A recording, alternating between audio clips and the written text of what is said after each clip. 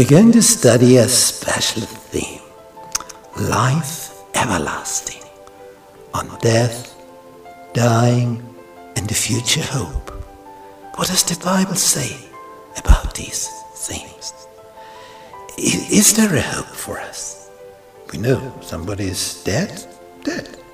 We can't do anything about it.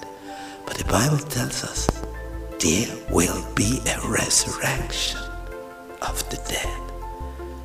There will be everlasting life for some of us. For some.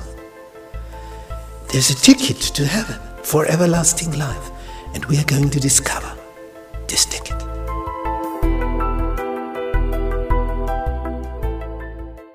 Grace be with you and peace from God our Father and our Lord Jesus Christ.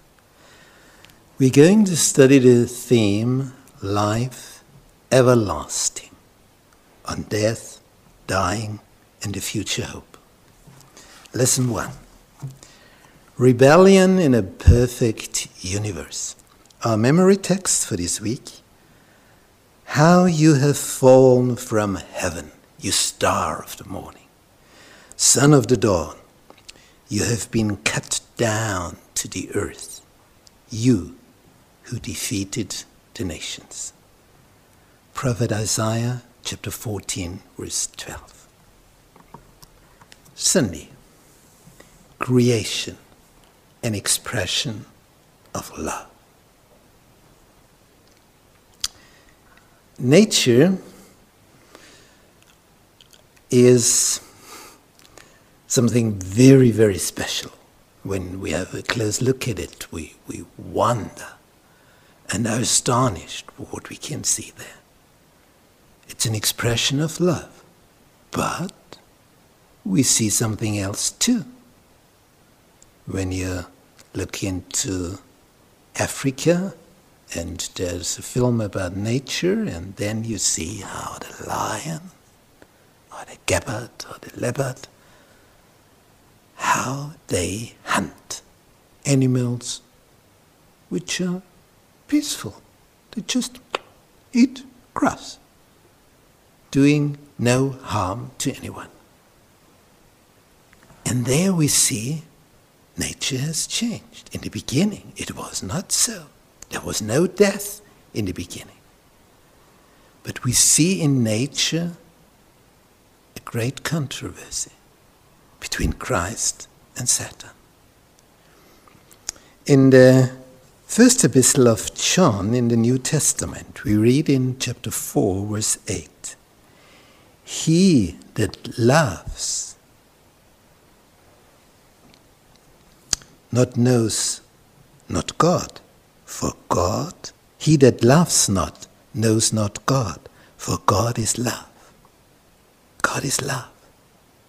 And he that loves not knows not God. Here is something very important. God is love.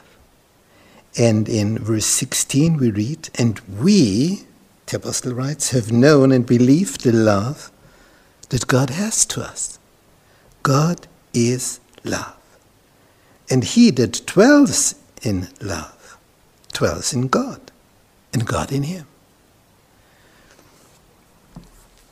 It's so important that we believe in this love.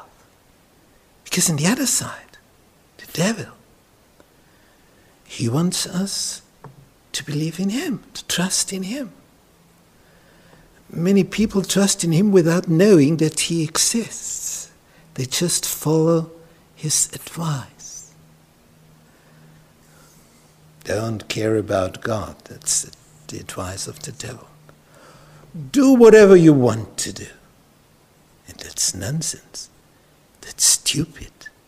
You can't do anything, whatever you want to do. There are many things.